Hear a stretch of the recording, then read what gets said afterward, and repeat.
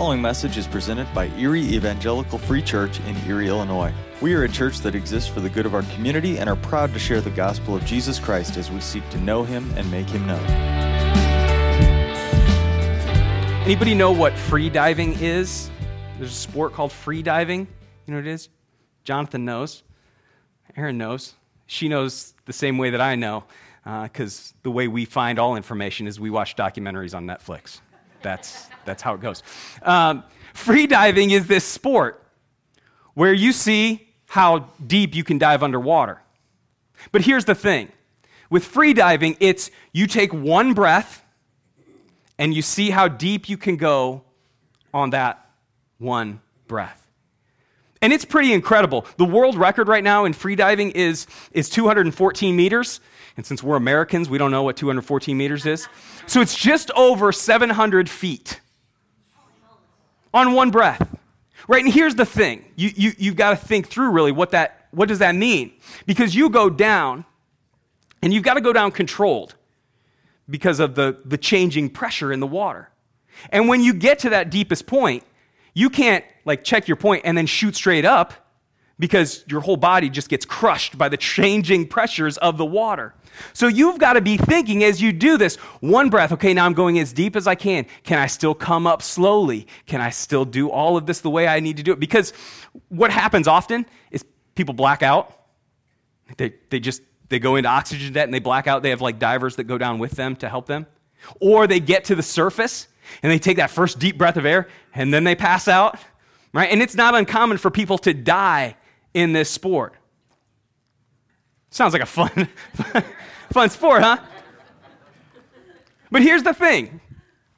Right, with free diving, the deeper you go, the longer you're underwater, the more pressure you deal with from the outside, and the more dangerous it gets.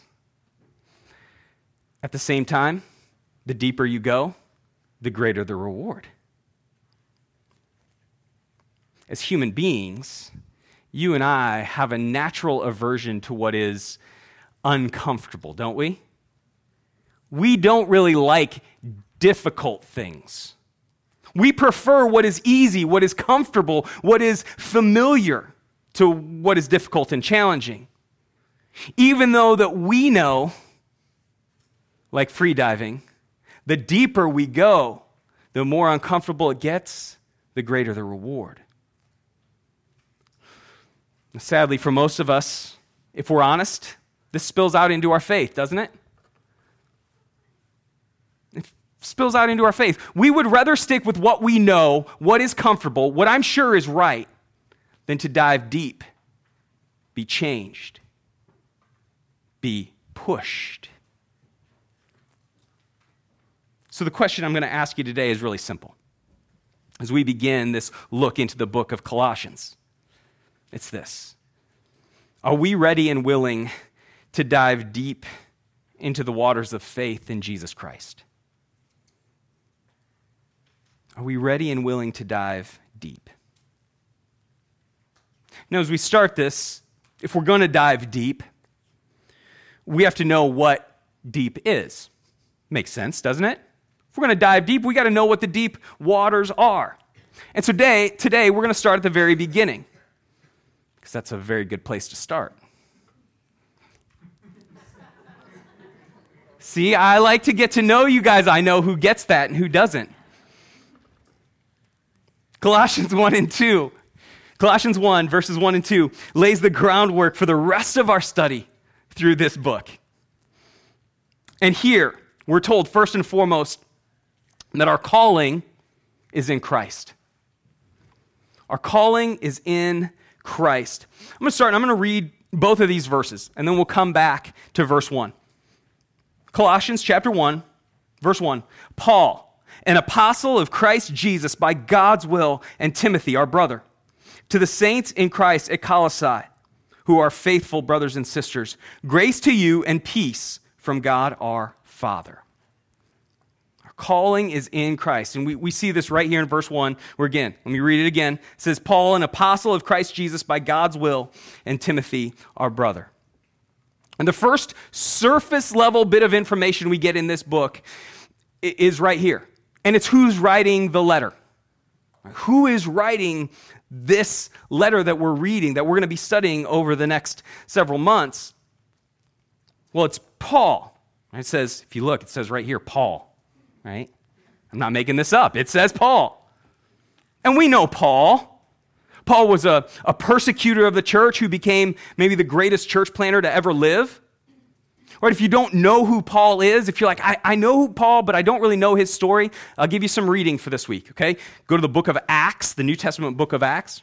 Read Acts 8, verse 1, and then go read chapter 9, and then go read chapter 13. Okay, so if you don't know Paul well, read Acts 8:1, chapter 9, chapter 13. You'll get the whole story of his conversion and how he became who he is.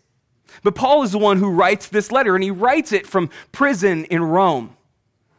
He's sitting in a prison cell, and he writes this probably between 60 and 62 AD. He's got his protege, Timothy, with him. And Timothy, when we get later in the New Testament, we get 1st and 2nd Timothy. That's Paul writing to this same man.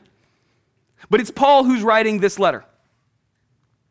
And he identifies himself, right? He says, is Paul. Who is Paul?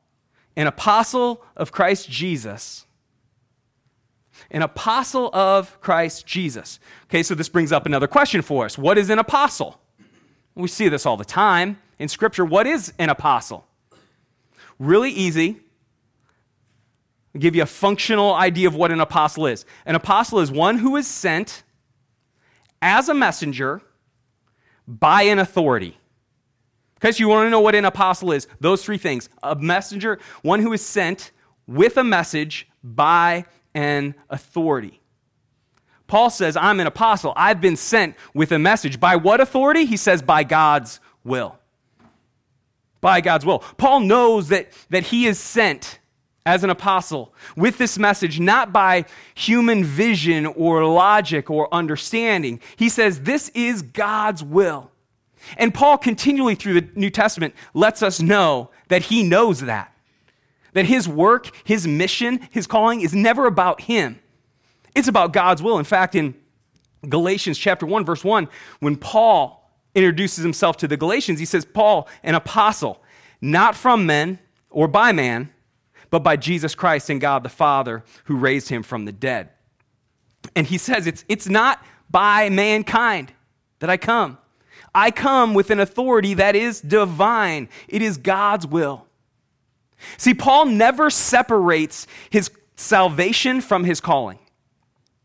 He understands that the two are inexorably linked. It's not about him. It's about God's plan and God's purpose.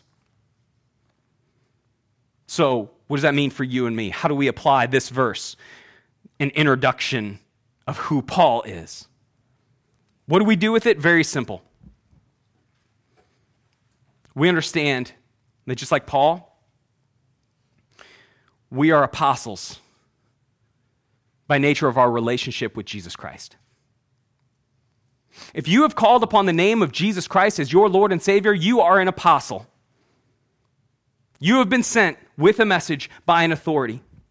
A couple weeks ago, Mitch Sade was here and he talked about Matthew 28, 19, and 20. And we remember Jesus before his ascension, before he leaves his disciples. He says, okay, guys, here's what you do. He says, go, therefore, make disciples of all nations, baptizing them in the name of the Father, the Son, and the Holy Spirit, teaching them to obey everything I commanded you. What does Jesus tell the disciples to do? Make disciples. Do it as you're going. Do it with baptism. Do it by teaching. Your calling is to make disciples.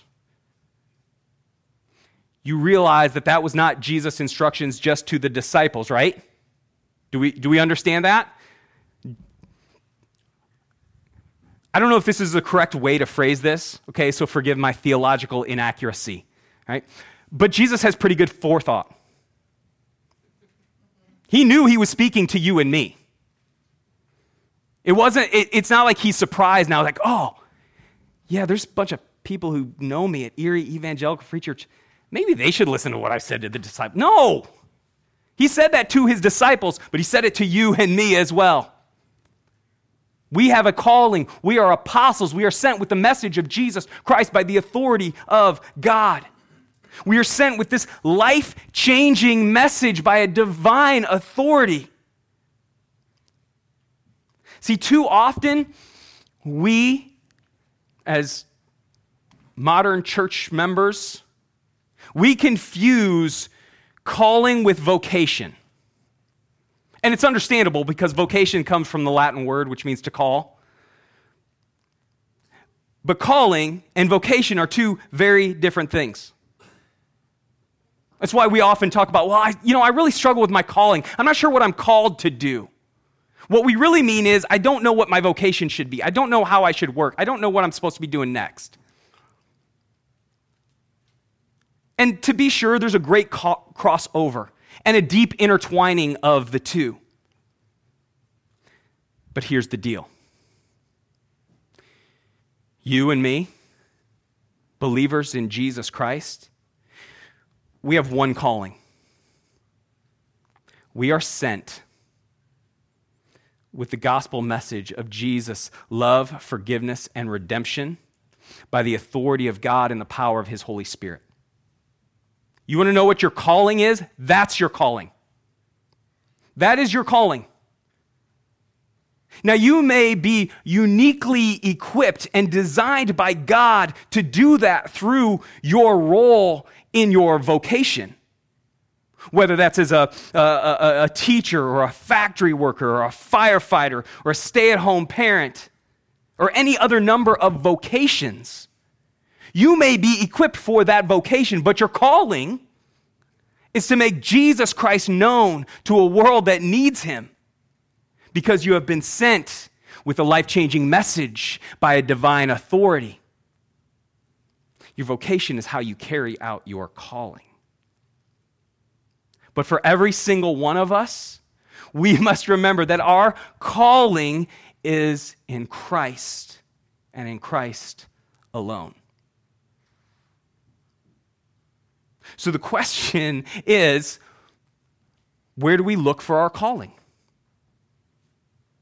Because we all talk about calling, right? Don't we? I want to talk about, I wonder what my calling is. I'm not sure what I'm called to do. Do we look to Christ? Or do we look to go, well, what will make me happy? What will make me feel satisfied? What will make me enough money? What will put me in the place where I want to be? And then we go, well, that must be my calling. No, but do we put Christ at the center of our calling? Colossians is written by Paul, a man who is confident in his calling. And he tells us that our calling is in Christ. Let's go on and see what he does next. In chapter 2, we see that not only is our calling in Christ, but our union is in Christ. Our unity is in Christ. In the first half of the second verse here, it says, to the saints in Christ at Colossae, who are faithful brothers and sisters. So we know the letter is written by Paul, and it's written to the saints in Christ at Colossae, who are faithful brothers and sisters. Okay, so the second surface level bit of information we get is who receives this letter. And it's the saints in Christ. Who's that? That's the special class of believers who did 3 miracles and are acknowledged as being saints? No. Saints in Christ are those who call upon the name of Jesus Christ as their Lord and Savior, who have been washed by the blood of Christ, and who are, because of the perfect nature of Jesus Christ, are made perfect in Him.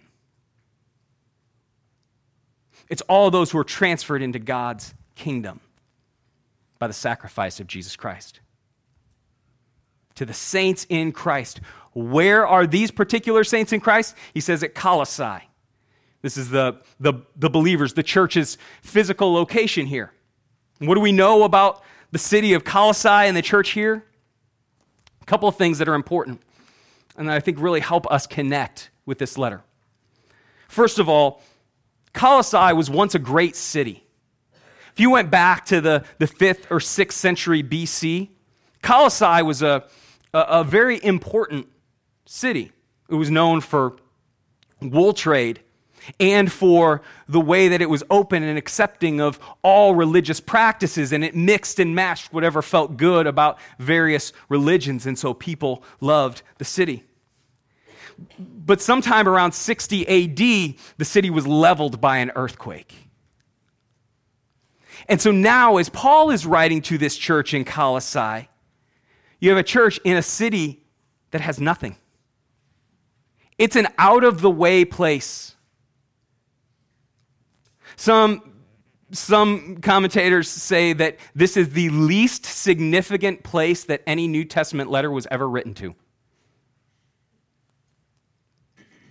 You ever feel like you live in an out-of-the-way place that's maybe not all that significant? But this is Colossae. And the church that's here was not planted by Paul. Paul didn't plant this church. In fact, Paul may have never been to this church.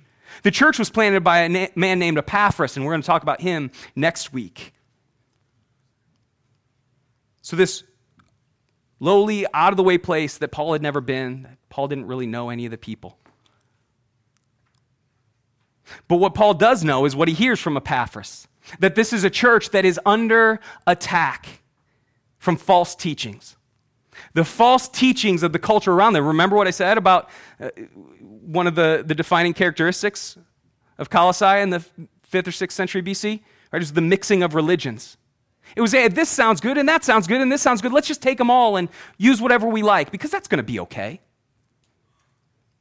Well, now the church planted in this city is facing false teachings, and we don't really know exactly what that is. Some think it's legalism, which is taking the law and saying, I have to do X, Y, and Z in order to be saved, and if I don't do this, then God won't love me.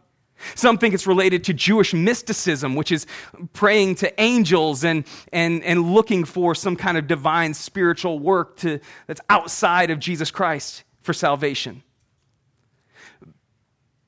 But most believe it's probably some form of what we call syncretism. Syncretism is when we take our faith and we go, this is what Jesus says, that's good, right? But my culture does this, and my culture says this, and so let's just take that because that seems more comfortable.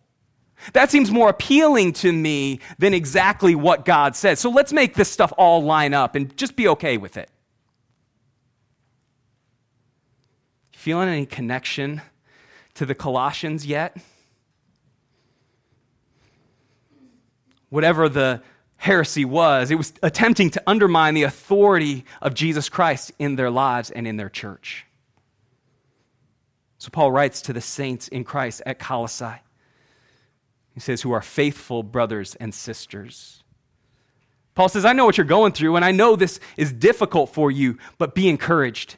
You are faithful brothers and sisters. Why? Not because you're super smart, not because you have all the scriptures memorized. He says, you are faithful brothers and sisters because you love the Lord and you serve Jesus Christ. And you continue to seek to try to put him at the center of everything. He says, you are united in Jesus Christ. You are brothers and sisters. The church is bound together the same way you and I are bound together. It's in Jesus Christ. All believers are bound together by the blood of Jesus. And here's why that's a beautiful statement. If you've never thought about it and never really taken that seriously, here's why this is beautiful. Because it means that we don't have to be the same in order to love, serve, and support one another. Right? That's the beauty of the body of Christ. In Ephesians chapter 5, verse 21, Paul writes to the Ephesians, he says, submit to one another in the fear of Christ. He says, because of Christ, because of your union in Christ, you submit to one another. You love, you serve, you seek to lift up one another.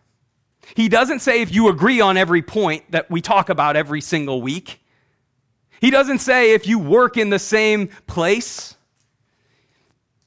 He says if you are in Christ, you are bound together. Love, submit, support, encourage one another.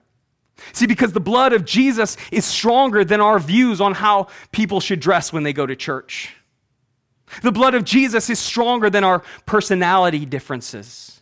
The blood of Jesus is stronger than our political views. Yes, Jesus can love Republicans and Democrats. Yeah, I'll get an email this week.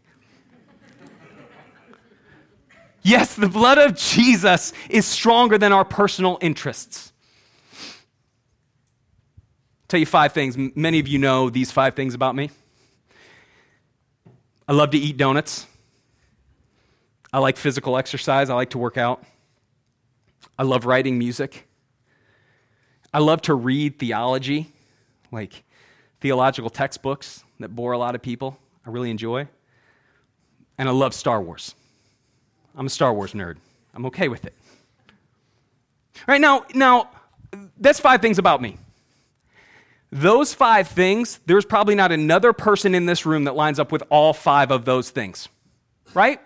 We may have some crossover. Maybe you like donuts. Who doesn't like donuts? Everybody likes donuts. Maybe you like donuts. Maybe you like some of the things that I like, but we are not going to like all the same things. We are not the same person.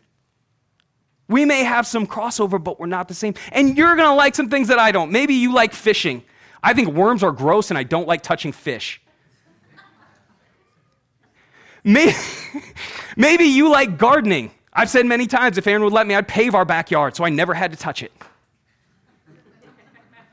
Right? We don't have to like the same things. We are not the same people, and that's okay because we still get to love each other and serve each other and submit to one another because Jesus loves us and he has washed us clean in his blood. In Romans 12, verse 10, again, Paul writes, love one another deeply as brothers and sisters. He says, if you are in Christ, you love one another deeply as brothers and sisters. Take the lead in honoring one another. Again, there's no mention of interests or likes or dislikes. We have a bond in Jesus' blood that overcomes all of our differences for the kingdom's sake. And so the question in our lives is, where do we see our primary source of unity? What makes us feel united to other people? What's the first thing that makes us united? Is it our politics? Is it our personal conviction? Is it our worldview? Or is it Jesus Christ? Our unity is in Christ. We go on, and as we finish Paul's greeting, we receive one more reminder. Paul has told us that our calling is in Christ and our unity in Christ. But he finishes up verse 2. And in the second half of verse 2, we see that our blessing is in Christ. Let me read this whole thing one more time.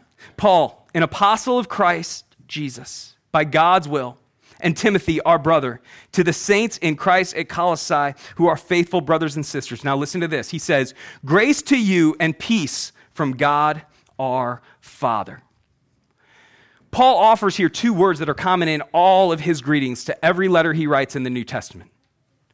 Grace and peace. And there's some argument that he's taking a common greeting in his day, a common Greek greeting, and changing it around. Right? He's kind of a play on words so that you know what he's saying, but he also uses that to point back to Christ. He says, grace and peace. Grace is God's undeserved gifts.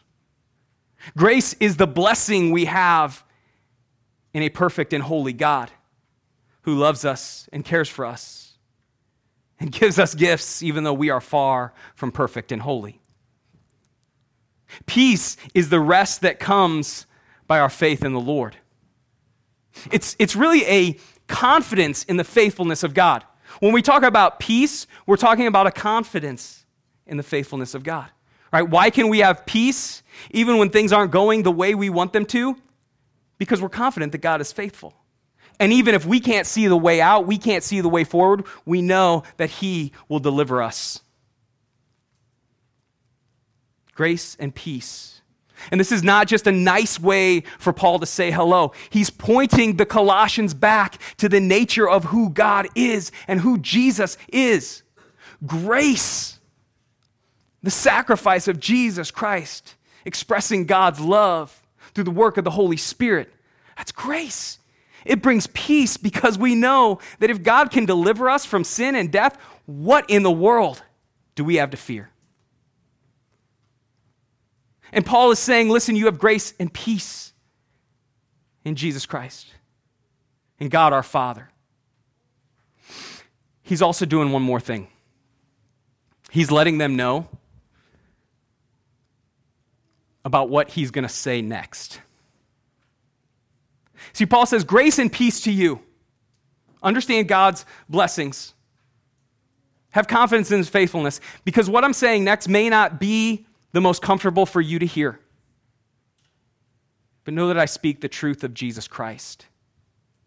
And know that you can trust it, not because of me, not because of my thoughts, but because I've been called as an apostle, one sent with a message from a divine authority. And you have peace and grace, so you can trust that what I say, even if it's hard for you, is good.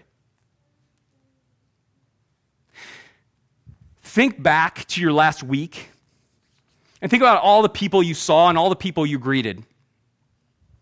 I'm betting 99.8 at least. 99.8% of our greetings are perfunctory, which means they require as little effort as possible. Well, when we see somebody, what do? We go, hey, good morning. Hey, good to see you. How you doing? Don't we? And it doesn't really mean anything. Now, here's the thing. I'm not saying every time you greet somebody, it should be a deep, 2-hour conversation, right? Sometimes we have to have those cultural greetings in order to get anything done in the day. But most of our greetings are very just cultural niceties. But I want you to think about this. Let's say you came in the front door this morning and I saw you and said, hey, good morning. Good to see you. All right, which is what we do. And you say, good morning, good to see you. And we go on our way. But what if you walked in the door, I came running up to you and I said, whoa, hold on. Before you do anything else, I've got something that is way too important for you to go another second without hearing. I can't let you miss this. It will 100% change your life. The foundation for our entire conversation is different, isn't it? Than if I just go, hey, good morning. I got something for you. There's a difference in the conversation that is to come. And this is what Paul's doing here. He's going, guys, don't miss this. This is important. Why? Because Paul says the foundation of what I'm going to be telling you, the foundation of our entire conversation to come is the gospel of Jesus Christ. I am sent with a message by a divine authority to encourage and build your grace and peace. And when the foundation of our lives is built upon the gospel, the life, the death, and the resurrection of Jesus Christ as the perfect example of God's love, which delivers the power of the Holy Spirit over our lives, then we receive a unique blessing as well. We receive unique blessings through grace and the peace of our God. What are those blessings? Well, first of all, there's way too many for me to even begin to give you a list that feels remotely complete, okay? We don't have the kind of time to go through every one of the blessings we have through the gospel of Jesus Christ. But let me give you just a couple of big picture heading, big picture ideas. First, blessing we receive through the gospel of Jesus Christ, salvation. How about that one? Do we need any more to the list?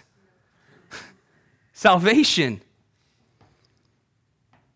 This only comes by God's grace through faith in Jesus Christ. Ephesians 2:8-9, a verse we come back to very often because it's very important. For it is by grace, God's grace, that you've been saved through faith in Jesus Christ. It's God's gift, not by any work you can do, but by God's love, grace, mercy, forgiveness. Through the gospel, we receive the blessing of salvation. Through the gospel, we receive the blessing of hope. While we can look around our world and see the bad news in every single corner, you can watch the news for 5 minutes and be depressed. You can listen in to conversations over coffee and just hear how ugly everything is, how dark and broken our world is. But in the gospel, we remember that our God is good. Our God is good. The psalmist in Psalm 145, verse 9 writes, "The Lord is gracious and compassionate, slow to anger and great in faithful love. The Lord is good to everyone. His compassion rests on all he has made." Right? The Lord is good to everyone. That doesn't mean he saves everyone. But what it means is every single person living on the face of the earth is blessed by God, right? Do we breathe air? Yep. We're blessed by God. God is good. And if God's good to everyone, even those who reject him, can't we trust his goodness in our lives? When we know him and love him and serve him and give him everything? Yes. We're blessed with salvation. We're blessed with hope. We are blessed with satisfaction. See, we find fulfillment in Jesus Christ, and we will only ever find fulfillment in Jesus Christ. You show me someone who's deeply unsatisfied in their life, right? And if I'm speaking to you today, I'm not apologizing. You show me someone who's deeply unsatisfied in life, and I will show you someone who's holding back from Jesus Christ. I promise. Because we're seeking our fulfillment, we're seeking our joy, we're seeking our hope, we're seeking salvation in anything other than Jesus Christ. We can come to church and say, yes, I'm saved. We can say, I trust Jesus as my Lord and Savior. But if we are deeply unsatisfied, we have not given our lives fully and completely to him. Psalm 22, verse 26 says, "The humble will eat and be satisfied. Those who seek the Lord will praise him. May your hearts live forever." It says, if you seek the Lord, if you seek Jesus, he will satisfy you. He's not going to give you everything you want, everything you think you deserve, but he will satisfy you. And so here's the thing, we will only ever find these things and so much more when our faith is in Jesus Christ. Because business success won't deliver them. Happy families won't deliver them. Nice vacations won't deliver them. Only resting our faith in complete surrender to Jesus Christ delivers the blessings of our God. I'm not saying that faith makes life easier. In fact, it may make our lives a little harder. But what I'm telling you is it will make our lives better. And I promise that you will see God's blessings. So do we rejoice in the blessings of Jesus, of his authority, of his reign and rule over our lives? Our calling, our union, our blessing, they're all found in Christ and only in Christ. So, how does this set the stage for the rest of our study through the book of Colossians? The whole book of Colossians comes down to this. It's what we've talked about today. The whole book of Colossians comes down to the centrality and the sovereignty of Jesus Christ. He is the authority and the center of every aspect of our lives, or he is not our Savior. Because every part of our lives must exist with Jesus at the center. The way we act, the way we think, the way we engage with our work, the way we understand politics and relationships and everything else. And if Jesus is not at the center, then who is? The answer is you and me. If Jesus is not at the center, we have put ourselves at the center. And putting ourselves at the center of our lives will always result sooner or later in letting us down. Because we're living in an idolatrous, heretical state. But in the perfect and holy loving kindness of Jesus Christ, we're forgiven. We are redeemed, bought back from sin and death by his body and blood, so that we can live in the incredible power of the Holy Spirit in the presence of our God and Father.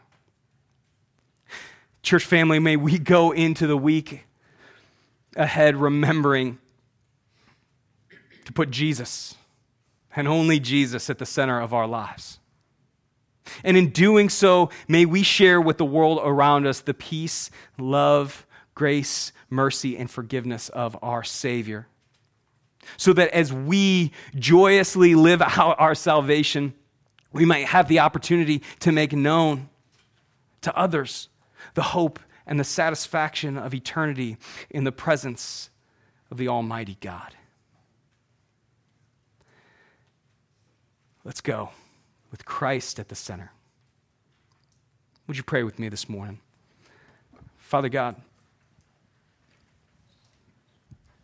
we are so grateful for who you are. We thank you for the way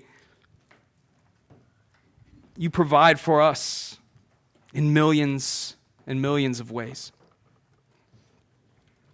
We thank you that you have called us your children, that you have welcomed us into the family. And Father, we repent of the ways that we have taken that gift of salvation and turned instead to building our own kingdoms, to making ourselves the center of the world around us. And as we repent, as we turn from our sin and we turn back to you, we run to you. We thank you that you welcome us into your arms.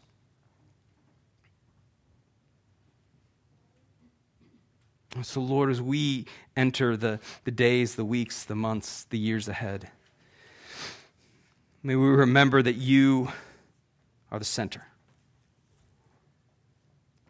That we are apostles sent the message of Jesus Christ by your divine authority, united together, celebrating and sharing your blessings every step of the way. Lord, we love you. We thank you. We praise you. And in your great and awesome name we pray. Amen.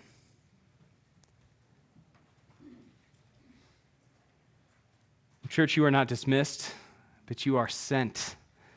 Have a great week. Be the hands and feet of Christ. We'll see you next week. Thank you for listening to this week's message. If you'd like more information about Erie Evangelical Free Church or our ministries, please visit www.erieefree.com or join us in person at 1409 16th Avenue, Erie, Illinois.